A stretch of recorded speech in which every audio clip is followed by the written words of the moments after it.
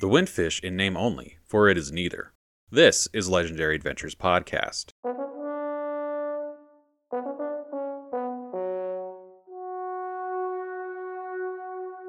This week in Link's Awakening, we're rescuing Bow Wow and taking a walk through the swamp to Bottle Grotto. After leaving Tail Cave, Link is again greeted by the owl. It says the instrument Link acquired is one of the instruments of the Sirens. While it had doubts about Link being the hero who would save the windfish, the owl is coming around. It tells him that 7 more instruments are needed and directs him to Gopanga Swamp. It's possible for players to reach the swamp before heading to Tail Cave. It's located north of the mysterious forest. However, players who venture into the swamp early will find they can't do much there. There are dangerous flowers blocking the path and the entrance to the dungeon. As players leave Tail Cave, they have no way to get past those flowers, but as soon as they enter Mabe Village, the 2 boys playing outside the library rush up to Link. They say Moblins attacked and made off with Bow Wow. That's the large chain chomp that's generally chained outside Madame Meow Meow's house. She confirms her pet is missing, and it's up to Link to find it. I suspect most players will have an idea of where to go, but for players who don't, it'll be up to them to explore. At this point, however, only a fraction of Koholint Island is available to the player, so it shouldn't take long. Just outside the northeast exit of the forest, there is a circle of holes. In the center, there's a cross-shaped piece of land with a piece of heart inside. Players can use Rock's Feather to leap to the center and collect the heart. They can then leap over the holes to the north to proceed to a previously unreachable part of Koholint. This area both borders the swamp and Tal Tal Heights, the mountainous region of the island. But players don't have to go far.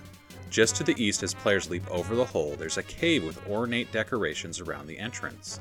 This is the Moblin hideout. Inside, players will have to clear 2 rooms of enemies before taking on King Moblin in the 3rd room. This is a boss fight, but a fairly simple one. King Moblin hurls spears towards Link. After a couple of throws, he beats his chest, lowers his head, and rushes forward in an attempt to ram Link with his horns. If players move quickly out of the way, the Moblin will run into the wall. He'll be stunned temporarily, making him vulnerable to sword strikes. After 3 or so rounds of this, King Moblin falls. Bow Wow's in the next room. As Link leads Bow Wow by his leash, Bow Wow will lunge forward to eat nearby enemies. If the player returns to Madame Meow Meow, she'll ask Link to take Bow Wow for a walk, so players can head straight for Gopanga Swamp. In the swamp, Bow Wow will eat the flowers that previously blocked the path. In the Game Boy version of the game, the entrance to Dungeon 2, Bottle Grotto, is completely blocked off by these flowers, meaning this will be the player's only chance to enter the dungeon. If the player wants all the treasure that's inside, they need to be careful to get it all on this visit. The Switch remake adds a single stone to the blockade, meaning players will be able to re-enter at a later time if they choose. The music for Bottle Grotto begins with a frantic trilling sound on the higher notes before giving way to a deeper, more ominous section.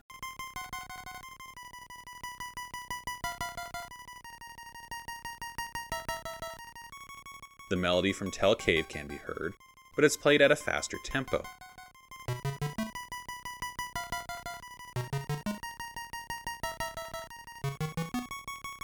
We also hear a melody from Super Mario World mixed in. It's the Ghost House melody.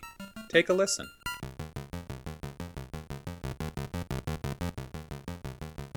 Here's Super Mario World's Ghost House for comparison. In terms of theming, Bottle Grotto is stronger than Tail Cave. The theme itself is still a little generic though. The dungeon's shaped like a bottle. It's filled with jars, or maybe we should call them bottles. They line the walls and they form blockades. Players enter the dungeon at the base of the bottle on the left side. The theme is clear right from the first room. There are a couple rows of jars surrounding a treasure chest on the west wall of the first room. Players begin unable to lift these heavy jars, but that will change once players find the dungeon item. Players will have to double back to claim this first chest, but it's completely optional. I generally grab it after completing the dungeon. I just double back upon exiting to grab the chest. The progression of Bottle Grotto is not too complex, but it's clearly a step above Tail Cave.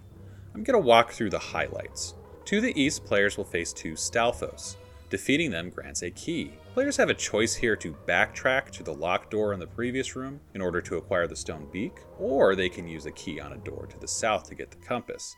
I personally did the latter. I backtracked following a later key in order to get the stone beak. While the stone beak is optional, I would recommend new players get it. It's more or less essential to acquiring the nightmare key beyond a lot of trial and error. The nightmare key is found in a room that forms the right or eastern side of the neck of the bottle. 3 enemies must be defeated in a specific order to get the key. An owl statue at the base of the left or western side of the neck of the bottle reveals the order. A side-scrolling area connects the 2 rooms.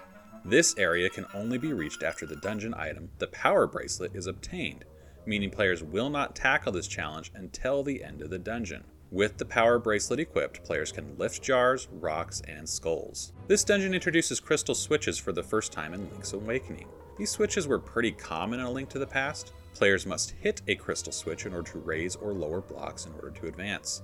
In the Game Boy versions of the games, the blocks are all a single color. In the Switch version, they are blue and orange. I'll be referring to them by the Switch colors. Crystal switch mechanics are introduced quickly over a span of 4 rooms. Players will first encounter a pair of orange blocks lowered into the floor. This means we can advance no problem. But in the next room, we have to drop a row of blue blocks in order to advance. After that, we have to lower orange blocks not only to advance, but to claim a chest. Then, we have to cross a room using Rock's Feather, all while changing the position of the blocks in order to advance and to collect a treasure chest. A 5th room features a final twist on the crystal switch concept. It's located in the lip of the jar in the 3rd room from the left. We will only be able to take on this challenge after we have acquired the dungeon item and we're approaching the end of the dungeon. We have to walk on raised blocks to open a chest. There are multiple ways to attack this section. How players do it will depend on the orientation of the switches from earlier in the dungeon. The room's divided into an upper path and a lower path by a bottomless pit running down the center. If the orange blocks are down, we can lift a few jars to take the upper path in the room. We'll walk across the lowered orange blocks to the middle of the room where there's a single block preventing us from moving forward. We lower the blue block to be raised up on top of the orange. Then we walk onto the blue and raise it before moving on to get the chest. Players can then double back and switch the blocks again to continue east. If the blue blocks are down, we have to take the lower path. We again lift jars to proceed. Then when we are opposite the crystal switch, we use Rock's Feathers to jump across the gap, change the position of the blocks, claim the chest, and then proceed east. Let's talk about some standout enemies introduced in this dungeon. First, there are Shy Guys. These are enemies from the Mario series. They mirror Link's movement. They can only be damaged from behind. Players will have to defeat 1 to claim the compass, and 2 to acquire a key. Of interest, that key falls on the opposite side of a wall, meaning players will have to backtrack in order to claim it. Players will run into another set of Mario enemies when it comes time to claim the power bracelet, the Boos, or ghosts from Mario. In the Game Boy game, these ghosts only vaguely resemble the Boos we know today. In the Switch version, however, they're a complete match. The item room is located in the top left or west room on the lip of the bottle. Players have to light a pair of torches to drive the Boos from the room and claim the power bracelet. To get the dungeon map, players will have to deal with a black hole-like enemy. It's located in the left or western side of the neck of the jar. This enemy pulls Link and other enemies towards it and attempt to get them to fall down a hole. Link can fight against the pull simply by walking in the opposite direction. All the other enemies will be defeated for Link, revealing a chest with the map. Let's talk about the bosses now. The mini-boss is the Hinox. It's located in the top left or west room in the body of the bottle. The Hinox is a much larger version of the Cyclops enemy introduced in A Link to the Past. It hurls bombs at Link. It can grab him and hurl him across the room. There are cracks on the floor that players will have to avoid, but they're largely around the upper edge of the area, with only small patches on the lower part of the arena, so avoiding a fall is not too difficult. I was able to defeat the Hinox quickly without taking damage in my DX playthrough of the dungeon. It only threw bombs at me in that version of the game. I did take damage, however, while playing the Switch version. In that version, it never threw a bomb, but it did manage to grab me and throw me multiple times. Once the Hinox is defeated, players will get a fairy, and a portal to the dungeon entrance appears. The boss of this dungeon is Genie. It's a much more talkative boss than Moldorm. Genie taunts Link, saying that it's invulnerable as long as it has its bottle, and it offers other hints. This fight has significant changes between the versions. Right away, players will notice that the arena is different between the 2 versions.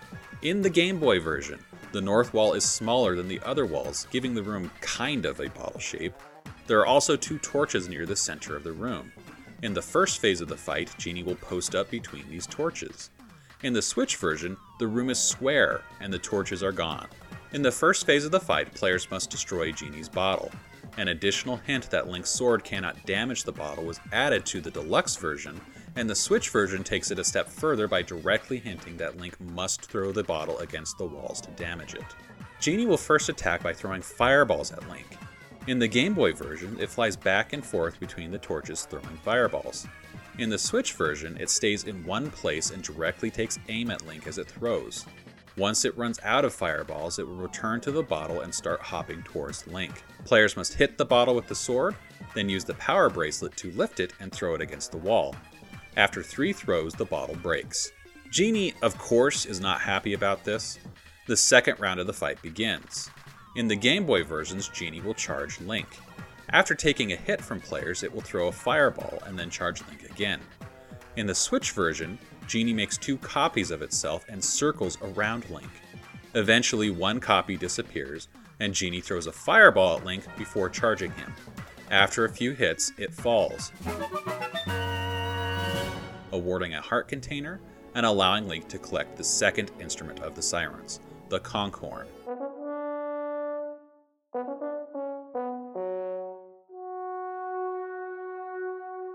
After collecting the horn, players receive a mysterious telepathic message telling them to go to the prairie. Our journey will take us further down the Straw Millionaire quest and to Canalet Castle before traveling to Key Cavern.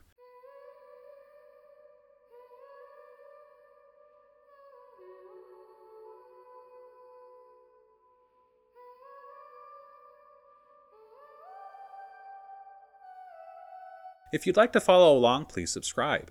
If you're liking this podcast, please consider sharing it with a friend, leaving a like, or leaving a review on your favorite podcasting app. I'm Paul Riley. Thanks for listening.